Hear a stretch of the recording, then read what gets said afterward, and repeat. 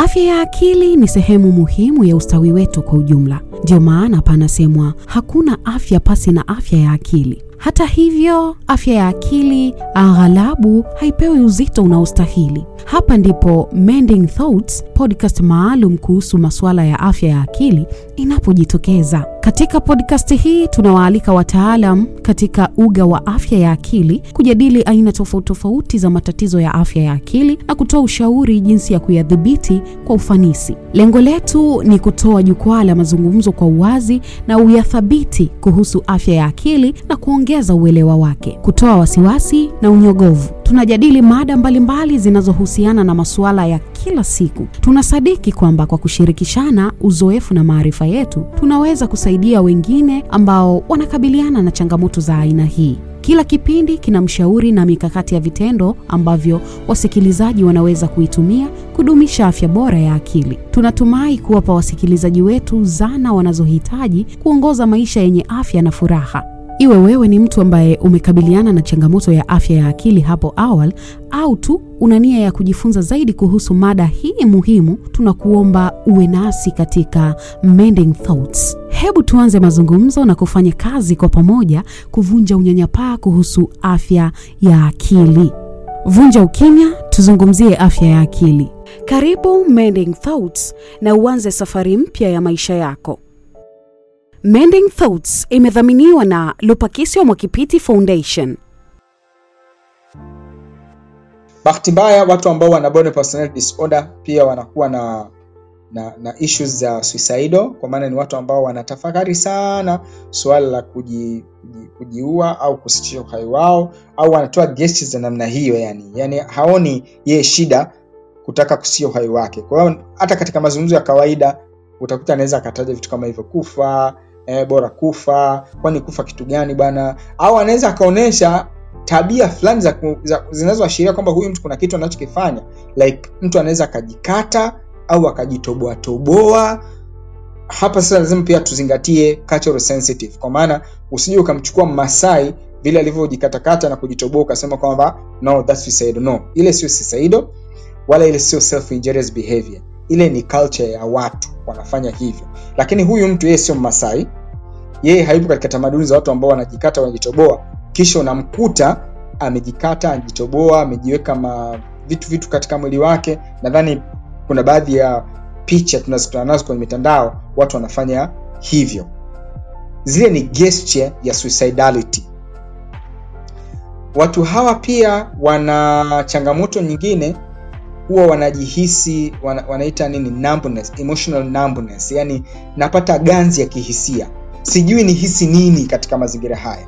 Sijui kama ni furaha au ni huzunike, sijui ni hisi maumivu au nisihisi maumivu. Kwa hiyo kunakuwa na emptiness fulani ambao wanakuwa wanahisi within themselves, na hawezi kuieleza ile emptiness. Badala yake huwa panafanyika vitu viwili. Yani moja, anaweza kuondoa zile feelings kutoka ndani, kwa sababu ni hisia, yani ni maumivu ya kihisia, anayatoa ndani anayaleta nje.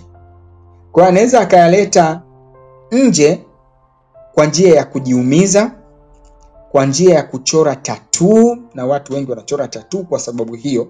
Yani mtu anajihisi ile pain, ile sensation, pain sensation anaipenda, anahisi kabisa kwamba inampa relief kwa sababu ya kuumia kwa njia ile.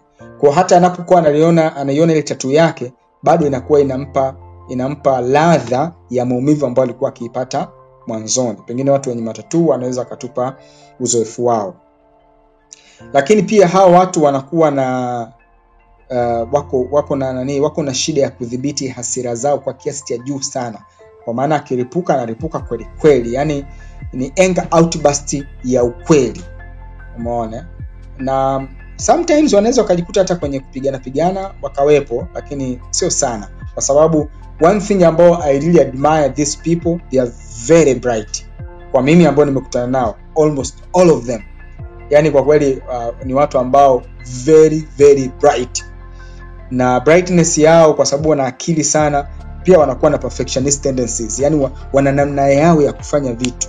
Na ndio hapo inapokuja swala hasira, swala nini, kwa sababu wanahisi hawaeleweki, au watu wanafanya katika namna ambavyo wao hawaoni kama ni sawa sawa kufanya hivyo. Kwa hiyo utakuta wanapata anger kwa sababu vitu havijaenda vile ambavyo wanapenda. Kadhalika hawa wanaweza kuwa na some paranoid thoughts au wakawa na dissociative symptoms. Tushazungumza sana habari ya dissociation, kwa maana mtu kwa Kiswahili cha sindo Kiswahili sanifu tunasema anavuka. Kama mtu aliyepigwa na butwa fulani hivi amevuka. Na mwisho ni kwamba hawa watu huwa wanakuwa tunaita ni cognitive distortion, kwa maana ufahamu wao unakuwa distorted. Anavyoyatizama mambo, either anageneralized mambo, kwa maana anachukua mambo kijumla jumla, au anahisi kwamba watu labda wanamuongelea yeye au wanafanya kwa ajili yake, au haeleweki na vitu kama hivyo. Unakuwa na some kind of distortion kwenye ufahamu wao. Na cognitive distortion ziko takriban 10. Pengine uko mbele tukipata muda wa kuja kuzungumza tunaweza kuzungumza very specific. So hiyo ni borderline personality disorder, na kwa uzoefu wangu nimeshakutana na watu kadhaa ambao wana borderline personality disorder. Ni miongoni mwa disorder ambayo ni ngumu, na ni disorder ambayo hata watu wanapokuwa kwenye mahusiano huwa inawaletea shida, kwa sababu you can imagine kwamba uko na mahusiano na mtu lakini ana multiple sexual partners. Una mahusiano na mtu anaweza either ana clingi kwako au anakukimbia kwa sababu ana hofu ya kuumizwa. Unaweza kuwa na mahusiano na mtu alafu hauwezi kucommunicate naye. Kile unataka kuzungumza anahisi kwamba unakosea au anakosea. Kwa hiyo huwa inakuwa ni changamoto kidogo kuwa na mahusiano na mtu ambaye ana borderline personality disorder. Kundi jingine, I'm not sure kama niendelee au niwape watu nafasi ya kuuliza mawili matatu kabla hatujaendelea, kwa sababu nadhani hizi zinachukua ni ndefu kidogo. Labda kama kuna watu wana maswali mawili matatu waulize kabla hatujaendelea. Nadhani Saldini unge wrap up kabisa, yani ukazimalizia zote ili tukifungua uwanja wa maswali yani uwe mpana kidogo. Okay. Nilikuwa na shauri hivyo. Okay. So disorder nyingine ambayo pia tunakutana nayo na ipo miongoni mwetu mtaani, ni watu tunaishi nao, ni watu ambao wana narcissistic personality disorder. Siku hizi kwa sababu ya matukio yanayotokea, watu huwa wanaambiana kwa pembeni chini kwamba yule atakuwa ni narcissist, yule atakuwa ni narcissist. So what is narcissist? Mtu ambaye ana narcissistic personality disorder, yeye huwa anajitizama yeye kama mtu muhimu zaidi kuliko mtu mwingine yoyote. Tunasema anakuwa na inflated sense of self importance. Mimi ni mtu muhimu sana. Mimi ni hivi. Yani ni mtu ambaye anajinaki yeye mwenyewe, ni mtu ambaye anajimwambafai yeye mwenyewe, anataka admiration, watu wamuone yeye mwenyewe, yeye anakuwa ndio center of attention, kwa anataka watu wamuone. Yani akiingia kwenye kundi la watu basi yeye ndio aonekane. Watu tunasema hata ukimtia kwenye chupa anataka atoe kidole, lazima aonekane. Kuna ile sense of self involvement, yani kwenye matukio yeye ndio mbele kabisa aonekane. But sometimes sio kwamba anafanya. Sometimes anakuwa take advantage ya watu wengine. Yani mnaweza nitoe tu mfano kwamba mmelima shamba, yeye ametegea, lakini akija akasema hili tumelima sisi, na kwa kweli mimi nimefanya kazi kubwa sana, isingekuwa mimi tusingefika hapa, ingawa ametegea. Au mnaweza kama mnafanya jambo fulani, yeye akajipa uongozi kwenye jambo hilo. Kwa akishajipa uongozi, lile jambo likifanikiwa inakuwa limefanikiwa kwa sababu ya uongozi wake. Wakati pengine yeye atakiwa involve physical, hakufanya hivyo, badala yake akajipa uongozi wa namna fulani. Likifanikiwa, yeye anataka yale mafanikio yote yawe yeye ndio anatakiwa awe atambuliwe kwamba yeye ndio source ya yale mafanikio. Kadhalika watu ambao ni watu ambao wana hii narcissist personality disorder huwa wanakuwa ni wajeuri. Yani sio hata nizungumza namna gani, wanakuwa na ujeuri mbaya, ujeuri wa kufanikiwa, ujeuri wa kufanikiwa mtu mwingine, na wanajihisi kwamba yani wana nguvu za kufanya kitu chochote. Yani mtu wa namna hii kama mmegombana, tuseme kwamba labda alikuwa ni mpenzi wako, ni mshikaji wako, mmegombana, yani inaweza kapita hata miaka 10, atakujia tu, atakueleza tu ile ambayo anataka kueleze. Na wakati mwingine anaweza akaja kabisa akakwambia leo nakuja kulala kwenu na nini, yani hatani mlishagombana huko, lakini alipenda kwamba aje tu kukupa usumbufu. Wewe unaweza kuhama hapo nyumbani kwako, umpishe yeye, akamwambia mimi hapa siondoke, wewe bwana ni rafiki yangu, shauri yako wewe mwenyewe, kama hutaki urafiki na mimi hapa nishafika. Mimi nataka kulala, kama hamna simu ya kulala wewe kanitafutie. Bana basi mimi nataka kulala hapa. Kwa ni watu ambao kwa kweli wanakuwa na wasifu ambao sio mzuri. Kadhalika narcissistic personality disorder nao pia wana changamoto kama zile za borderline, wanakuwa na mahusiano mengi. Na wengi katika narcissist ni wanawake zaidi kuliko wanaume. Kadhalika watu hawa wanakuwa na issues kwenye kuonesha hisia zao. Hawana uwezo wa kuregulate hisia zao.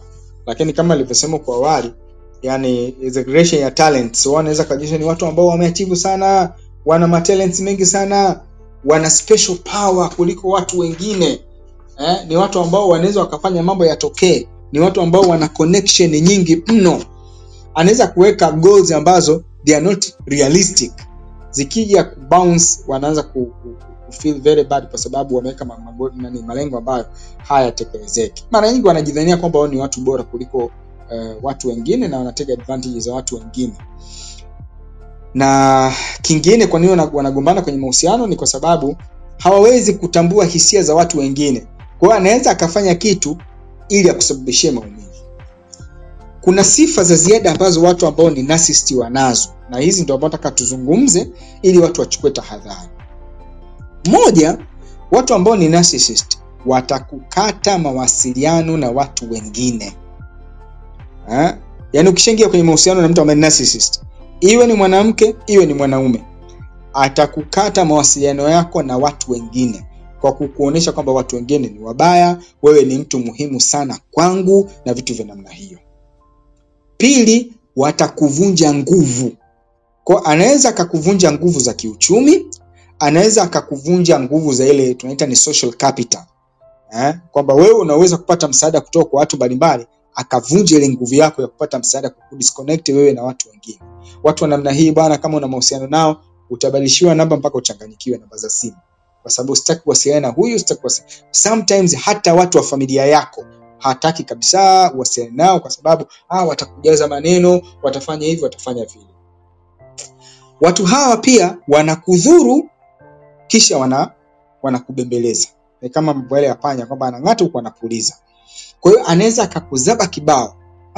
I'm sorry, unajua sikumaanisha hivyo. Unajua vile ulivyosema kwa kweli nilikuwa nipata sana na hasira ndio maana nikatokeza. Kwa kweli naomba nisamehe sana. Siku nyingine lakini usifanye hivyo. Yaani anaomba msamaha lakini hataki responsibility. Kwa hiyo ni watu ambao wanadhuru lakini wakati huo wanaonyesha mapenzi yani. Na mara nyingi ya kina dada huwa wanapata madhara kwa sababu ya kuamini kwamba wale watu wanawapenda. Atapigwa, ataletewa zawadi, atapigwa, ataombwa msamaha, atapigwa, yani inakuwa namna hiyo mpaka siku akija kitobolewa macho ndio huku nje msema amemtoboa mpenzi wake macho. Hakuanza kutobolewa siku hiyo, alitobolewa tangu miaka 2 iliyopita ya mahusiano yao, lakini alikuwa anavumilia akidhani kwamba hii tabia itabadilika kwa sababu huyu mtu anaomba msamaha leo na kesho, na wako wepesi sana kuomba msamaha, lakini pia ni wepesi sana kurudia makosa yale ambayo walikuwa wameyafanya mwanzoni. Watu ambao ni narcissist mara nyingi watakusukumizia makosa na watakubebesha wajibu, hata kama wao ndio wamekusababishia hayo matatizo. Wao watakusukumizia wewe ili uonekane kwamba wewe ndio umeharibu. Kwa hiyo sio watu ambao unaweza kukaa nao kwenye mahusiano. Ukienda kwenye literature nyingi, the only advice ambayo mtu atapewa pale ambapo ana mahusiano na mtu ambaye ni narcissist, ataambiwa jambo moja tu: hayo mahusiano yakate. Kwa sababu hakuna uwezekano wa mtu kuishi na mtu ambaye ni narcissist. At least literature zinaonesha hivyo. Mending Thoughts imedhaminiwa na Lupakisyo Mwakipiti Foundation.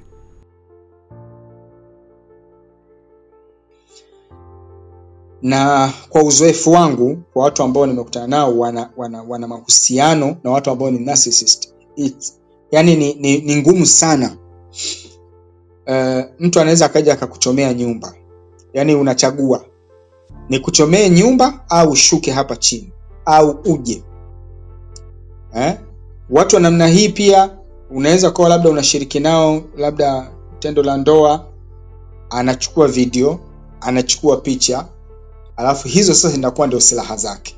Ukimzingua tu atakwambia, hata kama mshagombana, hata kama let's say wewe ni mke wa mtu sholewa labda na mtu mwingine, atakwambia nina picha zako na video zako, you come you sleep with me, au naziachia kwenye social media. Kwa hiyo utakuta binti au mwanamke amesholewa huko kwingine, lakini amekuwa ni mtumwa huyu mtu kwa sababu nina video zako, nina picha zako. Kwa hiyo wanakuwa wanawatesa watu kwa namna hiyo. Umeona bwana? Watu ambao wana narcissistic personality disorder mara nyingi haidumu. Lakini unaweza kuwa umeolewa, alafu kukuta tu mtu ametinga mguu nyumbani pup. Bana, jamaa labda Grace yupo au Jamila yupo. Jamila ni nani? Yaani rafiki yangu tu. Hata gomana akiondoka anakuachia wewe msala. Yule ni nani, ilikuaje na nini? Yaani inakuwa ni vurugu. Huyo mtu mmeshagombanaga pengine siku nyingi, mmeshaachana siku nyingi sana. Lakini hata baada ya kupita miaka 10 anaweza akaja akakuibukia na akaja akakuletea vurugu. Sio kwamba ni vurugu atakuja atakupiga, hakupigi. Yaani alimweka kwamba akuvuruge tu wewe na familia yako, au akuvurugie tu siku yako na vitu vya namna hiyo. Kwa hiyo watu ambao wana narcissist wana changamoto hii ya narcissistic personality disorder wanakuwa ni ngumu. Ndio maana katika utangulizi wangu nikasema kuna watu hata kufanya diagnosis huwa inakuwa ni ngumu. Kwa sababu unapomwambia mtu kwamba wewe ni narcissistic personality disorder, ndio hizi tabia nilizozieleza ndio tafsiri yake. Yaani maana yake unamwambia wewe ni mtu mwenye tabia hizi. Sasa huyo mtu sio rahisi yeye akapokea hizo tabia na akaamini kwamba yeye ni narcissist na anatakiwa afanyie kazi hiyo tabia kuwa yeye kwamba ni narcissist. Yes, mtu ambaye ni narcissist sometimes inaweza kapelekea mpaka akalazwa hata hospitali kwa sababu kwake inakuwa ni too much. Anaweza akanywa kupita kiasi, anaweza kufanya uharibifu kupita kiasi na vitu kama namna hiyo ambavyo vinaweza kupelekea yeye apelekwe hospitali, au akawa na zile destructive behaviors ambazo lazima apelekwe hospitali. Kwa hiyo tumezungumza borderline personality disorder, tumezungumza antisocial personality disorder, na nimezungumza hiyo narcissist personality disorder. Kundi lingine la mwisho, kuna watu ambao wanaitwa histrionic personality disorder. Hili sio kundi maarufu, lakini watu hawa wapo. Watu wenye histrionic personality disorder mara nyingi wao ni attention seekers. Watafanya matendo ili kudraw attention za watu. Kwa hiyo anaweza, na inatokeza, yani sasa hivi ukiangalia kwenye social media sana kwenye TikTok, ukiangalia kwenye Instagram, bila shaka kuna watu wengi ambao wana hii changamoto kwa sababu wao ni center of attention. Wanakuwa na hizo dramatic behavior, wanataka wawe center of attention. Na mara nyingi nakuta ni wengi wao wanakuwa ni wanawake. Watu hawa wanakuwa na exaggeration sense of ukubwa fulani hivi, uzuri kupita kiasi, wanao hiyo kitu, wana throw tantrums, yani ile temper. Ni watu ambao wanakuwa na tantrums just to draw attention za watu wengine. Kulialia inaweza kutokeza hivyo, watu wana shida namna hiyo, umeona. Lakini shida symptoms zao kubwa, moja ni ile kuwa center of attention. Nataka watu wote wao wanamzingatia yeye. Isipotokea hivyo kwake ni mgonjwa, kwake anaumwa.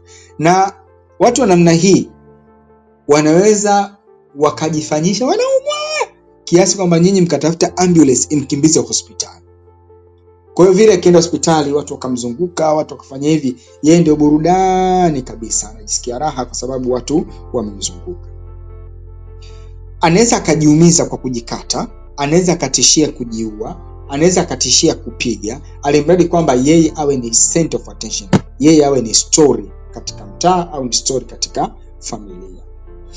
Watu hawa pia wana shida nyingine katika dalili zao, wana display yani maungo yao, yani wanaonyesha uchi, nikisema kwa Kiswahili chepesi kwamba anaeneza mazingira ambayo ataonesha uchi alimradi ku draw attention za watu wengine. Kwa wanasema ni sexually seductive.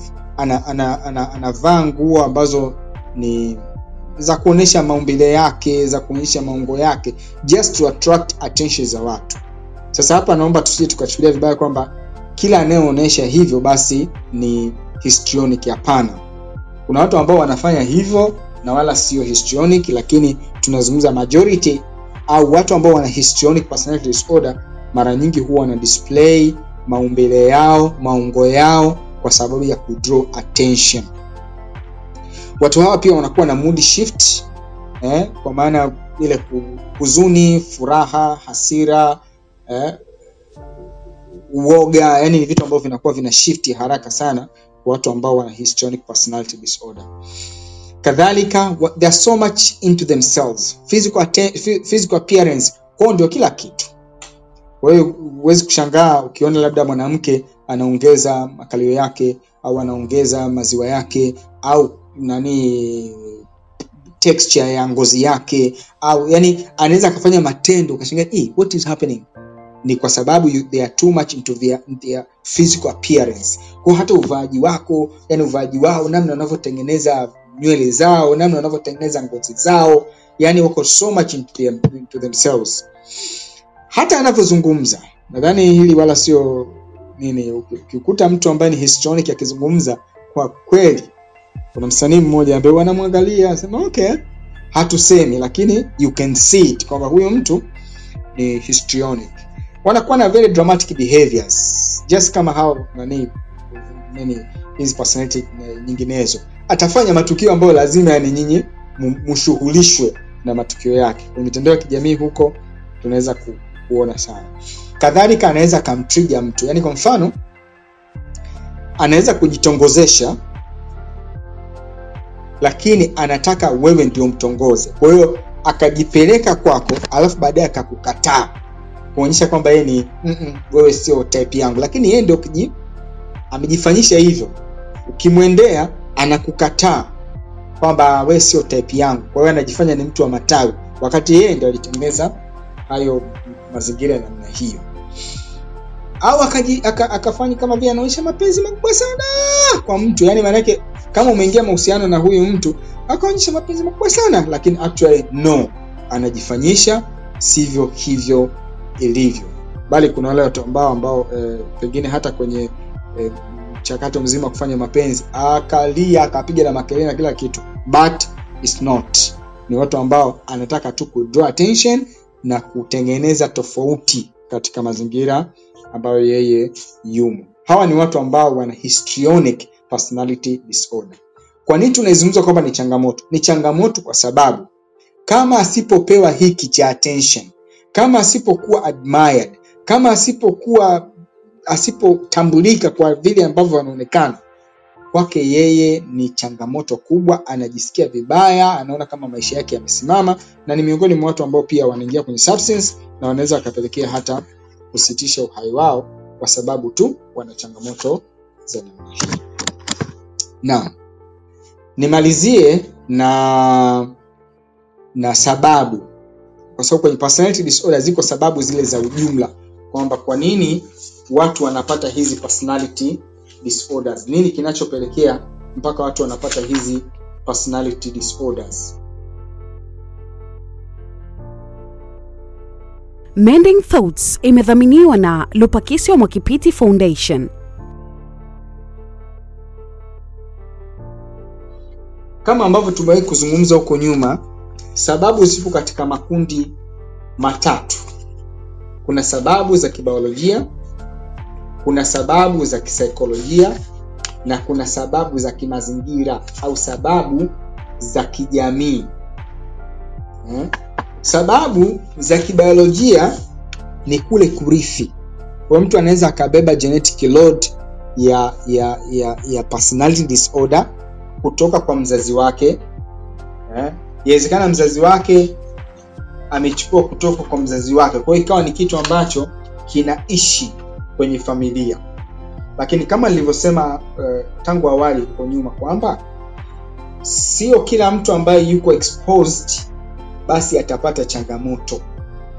Mtu anaweza akawa na mzazi ambaye ana personality disorder lakini yeye asipate personality disorder. Anaweza akawa amekuzwa kwenye mazingira ambayo yako very hostile lakini asipate hizi changamoto, kwa maana asipate personality disorders. Kwa kuna sababu kama hizo tunaweza kwamba ni sababu za kibiolojia. Kuna sababu za kisaikolojia, na hapo nadhani ndio sehemu ambayo tunataka tuangalie vizuri. Sababu za kisaikolojia sana sana ni sababu za kimalezi. Kama tutakuwa nimetaja hapa abandonment, self image, self importance, utakuta huyu mtu yuko damaged ndani, na hii inatokana na wazazi. Watoto wanapokuwa wadogo kuna attachment, tulishazungumza habari za attachment huko nyuma. Sasa kama mzazi hatoi attachment ya kutosha kwa mtoto anakuwa na ile kiu ya attachment, lakini bahati mbaya hajui namna gani ya kuipata. Mtoto haoni kama kuna attention ya kutosha kutoka kwa mzazi, hajui namna gani ya kuipata.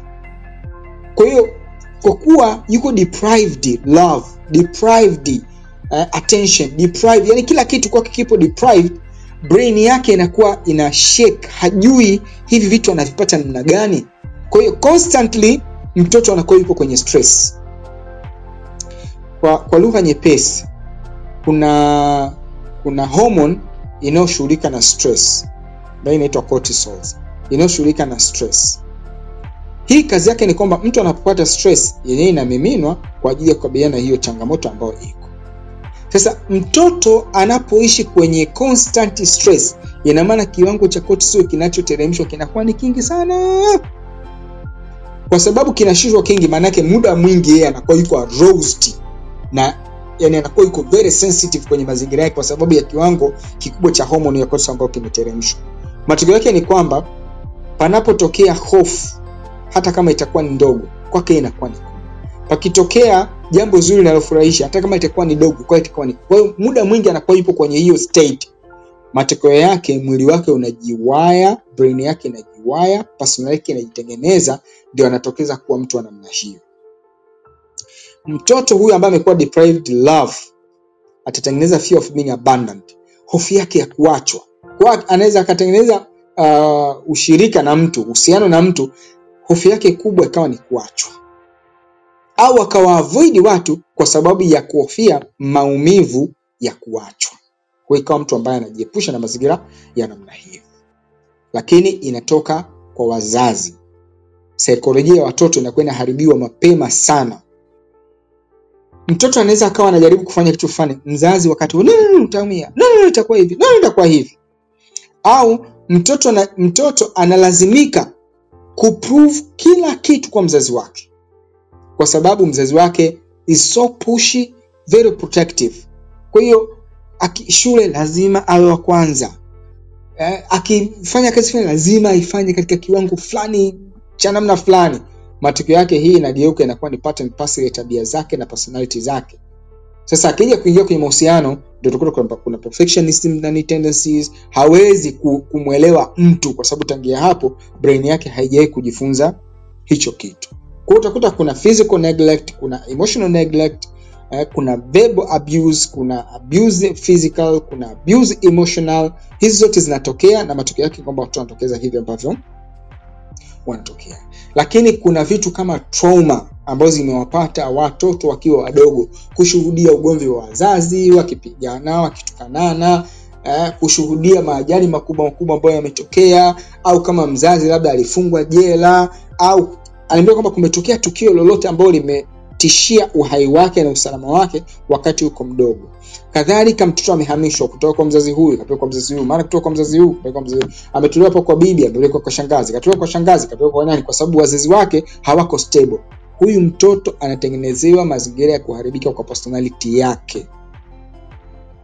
Kwa hiyo trauma experiences kama hizi, inaweza kuwa ni single event trauma, inaweza kuwa ni multiple trauma, hizi zinaweza kumpelekea mtoto akapata hizi personality. Kwa hiyo zinaweka msingi wa mtu kuja kupata conduct disorder, opposition defiant disorder, na hatimaye kuja kutokezea akawa na hizi any of the personality disorders. Kadhalika mtoto anapokuwa denied mahitaji yake ya msingi yale ya nyumbani kama vile kunyonya, hilo linaweza kumtengeneza mtoto ikawa anatafuta namna gani ambavyo anaweza akaikata hiyo kiu yake. Matokeo yake ni kwamba constantly anabeba hilo, hatimaye anakuja anatengeneza hizo personality nyingine huko mbele. Kwa hiyo hizi ni baadhi ya sababu ambazo zinaweza kumpelekea mtu akadevelop personality disorder. Na kwa namna ambavyo sisi tumefunzwa, personality disorder ina develop after 18 years old, lakini sasa hivi literature zinaonyesha kwamba mtu anaweza akadevelop personality hata akiwa chini ya miaka 18. Mimi binafsi kwenye practice yangu kama clinical psychologist, nikiona kuna dalili ya personality disorder kwa mtoto, kwa kweli huwa napeleka nguvu nyingi sana huko, kwa sababu ninaamini kwamba kabla ya kufikisha miaka 18 au miaka 20, huyu mtoto ana uwezo wa kubadilika kabisa na akawa mtu mzuri kwa kumfanyia inductions na vitu vya namna hiyo. Lakini mtu anapotana hapo 20, 22, 24 kwenda huko mbele, manake matibabu yake pamoja na kwamba yanakuwa ni magumu, lakini yanahitaji, ni kama vile unavyomfunza mbwa kufanya matendo ya namna fulani. Kwa hiyo unamtrain kufanya kitu fulani, wakati below the age of 18 au below the age of 20 anaweza kujifunza. Kwa hiyo utamfundisha skill ya namna fulani, akaweza kuitumia ile skills kwenye mazingira mengine. Lakini ikiwa mtu huyu ameshatana hapa 18, kwa maana ile personality yake imeshakomaa, atakuwa na uwezo wa kutumia ile skill kwa mazingira yale tu. Akiingia kwenye mazingira mengine anajikuta kama vile hana uwezo wa kutumia hizo skills. Kwa hiyo utakuta imetokeza imetokeza mtu anaweza kuwa na mahusiano na mtu fulani, ukadili naye ukamsaidia akaweza kuyamanage ile mahusiano. Pakitokea cha kutokea akiamia kwenye mahusiano na mtu mwingine, ni kama vile hakuwahi kujifunza kinachohusiana na mahusiano. Anarudi back square one. Communication yake inakuwa haiko vizuri, relationship yake inakuwa haiko vizuri, fear of being abandoned inakuwa kubwa, na kwa vile ameshatoka kwenye mahusiano fulani, ni kama vile aliyepata uthibitisho kwamba wewe huwezi kuingia kwenye mahusiano na mtu yoyote. Hizi ndizo personality disorders. Kwa imani yangu ni kwamba ziko sana kwenye jamii yetu, lakini kwa sababu hatujaweza kufanya utambuzi kwa watu wengi, kwa tunajikuta kwamba watu wanapita bila kutambuliwa kwamba wana hizi changamoto. Mending Thoughts imedhaminiwa na Lupakisyo Mwakipiti Foundation. Kwanza kwenye issue ya uongo. Yaani kuna wale ambao ni kuna yabo tunasema kuna ile human science. Yani kwa maana ya conscience. Conscience maana yake kuna mtu anajua kwamba hapa anazungumza uongo kwa sababu ya kuepuka kitu fulani. Pengine anataka kusuluhisha, pengine anataka kutengeneza mambo yawe sawa, pengine anataka kuepusha ugomvi wa namna fulani. Kwa hiyo akaongopa. Sawa sana kumwambia mume wako, wow, shati limekupendeza, wakati unajua halijampendeza, lakini atajisikia vizuri kwa kumwambia hivi. Au kumwambia mke wako, wow, unaonekana hivi, lakini wajua kwamba haonekani hivyo. Hiyo katika namna ambavyo unasema kwa ajili ya kujenga mapenzi baina yako wewe na mwenzako na kuleta amani katika nyumba. Uongo wa hawa mabwana ni ule ambao kwa mfano mmekaa kijiweni, mnazungumza mambo fulani, alafu unakuta yani mtu kaleta habari za watu ambao wewe huwezi kuwa access au yeye hawezi kuwa access. Akakwambia sijui nimeongea na fulani, namba ya simu ya fulani imekuwa hivi, sijui mtu fulani unajua. Kwa mfano mimi ukiniuliza habari labda ya mheshimiwa labda kamanda wa polisi wa mkoa wa Dar es Salaam, au ukaniuliza habari za mkuu wa mkoa wa Dar es Salaam, mimi sizijui, Lakini kuna mtu atakwambia namba ya simu, atakwambia anakoishi, na atakwambia alafu yote hayo hamna hata moja la kweli. Hapa nazungumzia wale ambao wana exaggerate, ni waongo. Sizungumzii wale ambao wana mahusiano na hao watu kuona taarifa zao. No. Kuna mtu ambaye ana exaggerate hizo taarifa. Na ukimwambia kwamba Haibu basi nipe namba, unajua mambo haya ni siri bla bla bla bla, lakini hana. Au ana rafiki mwenye rafiki ambaye anamjua mtu fulani. Yaani let's say kwamba Bwana Lupa yeye anafahamiana na mtu fulani, pengine ni celebrity huko. Alafu Lupa rafiki yake ni uncle, mimi rafiki yangu ni uncle. Kwa hiyo mimi na take advantage hiyo kwamba mimi namjua yule mtu, wakati mwingine sijawahi kuonana naye wala hatujawahi kuzungumza. Yaani sijui chochote kuhusu huyo mtu. Kwa hiyo mtu anabeba ile importance anaipeleka kwake. Uongo wa namna hiyo ndio uongo ambao tunasema ni wa ugonjwa. Huo ndio uongo wa ugonjwa. Kuna watu ambao wanaingia kwenye mahusiano. Kwa mfano, niliwahi kuona filamu moja ya Kitanzania. Kuna ule msanii mmoja mnene sana hivi, huwa anaakti kwamba yeye ni mtu mwenye pesa na nini. Alikuwa akimdanganya yule nani. Kuna dada mmoja akisema, yani wewe hapo ukishafika mimi kwangu hapa, yani hapa ndio kila kitu. Wewe kwanza unakaa wapi? Mimi hebu tafuta kiwanja, nenda kama ndani Kigamboni kule, au nenda sijui Goba nani, katafute kiwanja, mimi nakuja kumaliza kila kitu. Unasikiliza namna ambavyo anaongea na confidence zote, unadhani kwamba anazungumza kweli, kumbe ni muongo. Anazungumza uongo wa namna hiyo, ambao ukiufuatilia, yani kama unaupima kwa kimantiki, unaona kwamba hapa pana uongo, lakini mtu anaongea na confidence zote. Huo ndio uongo ninaozungumza. Lakini uongo kwa watu ambao wanajaribu kuimarisha mambo yao, au mara moja mtu ameongopa, hapana, uongo huo sio wa psychopathology. Swali la pili ni kuhusiana na umetaja antisocial personality disorders, kwamba hawa ni wale ambao nilisema kwamba jamii inavyotizama ni watu ambao hawataki kujichanganya na watu wengine, bali hapana, ni watu ambao wanakwenda kinyume na yale ambao jamii imekubaliana kwamba haya ndio mambo ya sawa sawa. Yeye anaamua kwenda kinyume. Watu hawa wanaweza kuwa ni functional, yani maana yake anaweza kuwa ameajiriwa, anafanya kazi, na anaweza kuwa hata na familia, lakini tu anaweza akaiba hata begi la mtoto wake. Wako damaged katika kiwango hicho. Sijui kama swali lako nimelijibu hilo la pili, maana yake umenijibu kwa kiasi chake, lakini sasa kuna hili moja Saldini ambalo umelizungumza, yani kwa naogopa nisije nikalisahau, kwamba moja ya sababu kubwa ambazo watu wana develop hizi personality disorders ni kwamba wanakuwa watoto wamenyimwa mahitaji yao ya msingi wakati wako wadogo. Ukatolea mfano labda kunyonya, lakini mimi nitachukulia labda mapenzi ya mzazi, labda mtoto kushindwa kuruhusiwa kuwa mtoto. Labda nielezee kwamba wewe Saldini una babako na mamako, lakini babako na mamako hawakuruhusu wewe kuwa mtoto, yani kwamba unabanwa, uwezi ukacheza, you are not interacting with your friends.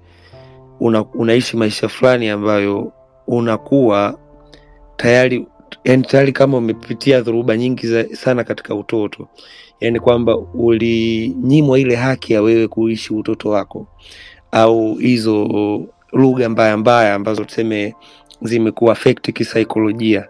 Sasa na nilivyokusikiliza umesema kwamba akiwa mdogo kidogo kuna higher chances kwamba anaweza akasaidika, lakini akishafika 20+ inakuwa haiwezekani tena.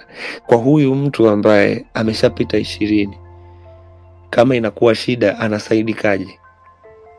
Manake huyu sasa ameshafika hiyo hatua ambayo ulisema sasa haiwezekani tena kutibika compare na huyu akiwa katika umri mdogo. Huyu tunamsaidiaje, au tunaishi naye vipi na yeye mwenyewe aweze kusaidika? Okay. Personality disorders hazitibiki. Yani hamna dawa ambazo kumpa mtu hii hapo kasema akishatumia hii dawa basi ile personality inakuwa imeondoka. Kama nilivyosema, personality ndio utambulisho wako. Yani mimi siwezi kubehave tofauti na hivi nilivyo. Hata kama nitajitahidi vipi, siwezi kujenga tabia mpya nikawa tofauti na hivi nilivyo. Yani hivi ninavyozungumza siwezi kuwa na namna nyingine mpya ya kuzungumza. Namna ninavyotembea siwezi kuwa na namna nyingine mpya ya kutembea. Kwa hiyo utakuta kuna baadhi ya tabia ambazo huwezi kubadilisha kwa sababu hivyo ndivyo zilivyo. Kwa hiyo kinachofanyika ni nini? Tuna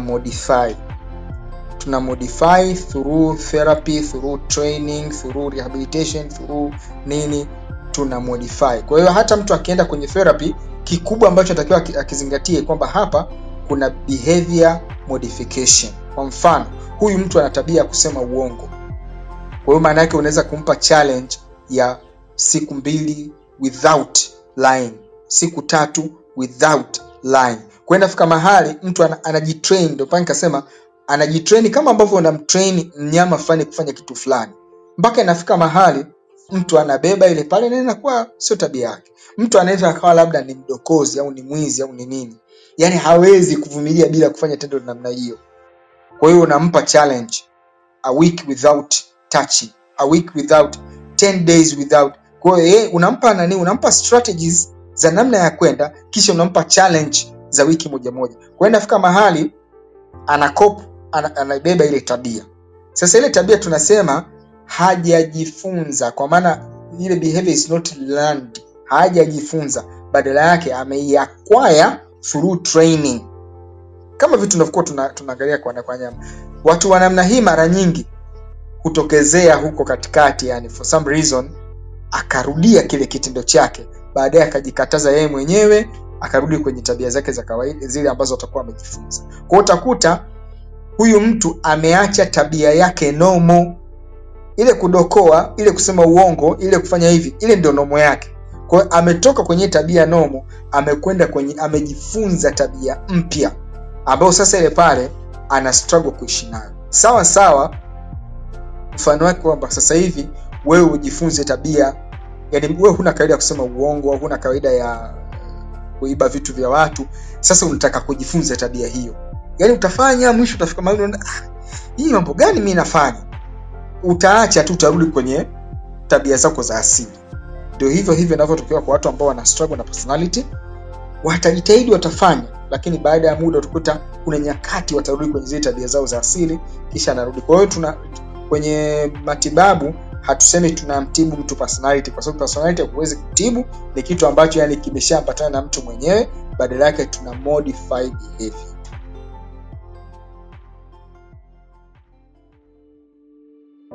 Afya ya akili ni sehemu muhimu ya ustawi wetu kwa ujumla. Ndio maana panasemwa hakuna afya pasi na afya ya akili. Hata hivyo, afya ya akili aghalabu haipewi uzito unaostahili. Hapa ndipo Mending Thoughts, podcast maalum kuhusu masuala ya afya ya akili inapojitokeza. Katika podcast hii tunawaalika wataalam katika uga wa afya ya akili kujadili aina tofauti za matatizo ya afya ya akili na kutoa ushauri jinsi ya kuyadhibiti kwa ufanisi. Lengo letu ni kutoa jukwaa la mazungumzo kwa uwazi na uyathabiti kuhusu afya ya akili na kuongeza uelewa wake, kutoa wasiwasi na unyogovu. Tunajadili mada mbalimbali zinazohusiana na masuala ya kila siku. Tunasadiki kwamba kwa kushirikishana uzoefu na maarifa yetu, tunaweza kusaidia wengine ambao wanakabiliana na changamoto za aina hii. Kila kipindi kina mshauri na mikakati ya vitendo ambavyo wasikilizaji wanaweza kuitumia kudumisha afya bora ya akili. Tunatumai kuwapa wasikilizaji wetu zana wanazohitaji kuongoza maisha yenye afya na furaha. Iwe wewe ni mtu ambaye umekabiliana na changamoto ya afya ya akili hapo awali, au tu una nia ya kujifunza zaidi kuhusu mada hii muhimu, tunakuomba uwe nasi katika Mending Thoughts. Hebu tuanze mazungumzo na kufanya kazi kwa pamoja kuvunja unyanyapaa kuhusu afya ya akili. Vunja ukimya, tuzungumzie afya ya akili. Karibu Mending Thoughts na uanze safari mpya ya maisha yako. Mending Thoughts imedhaminiwa na Lupakisyo Mwakipiti Foundation.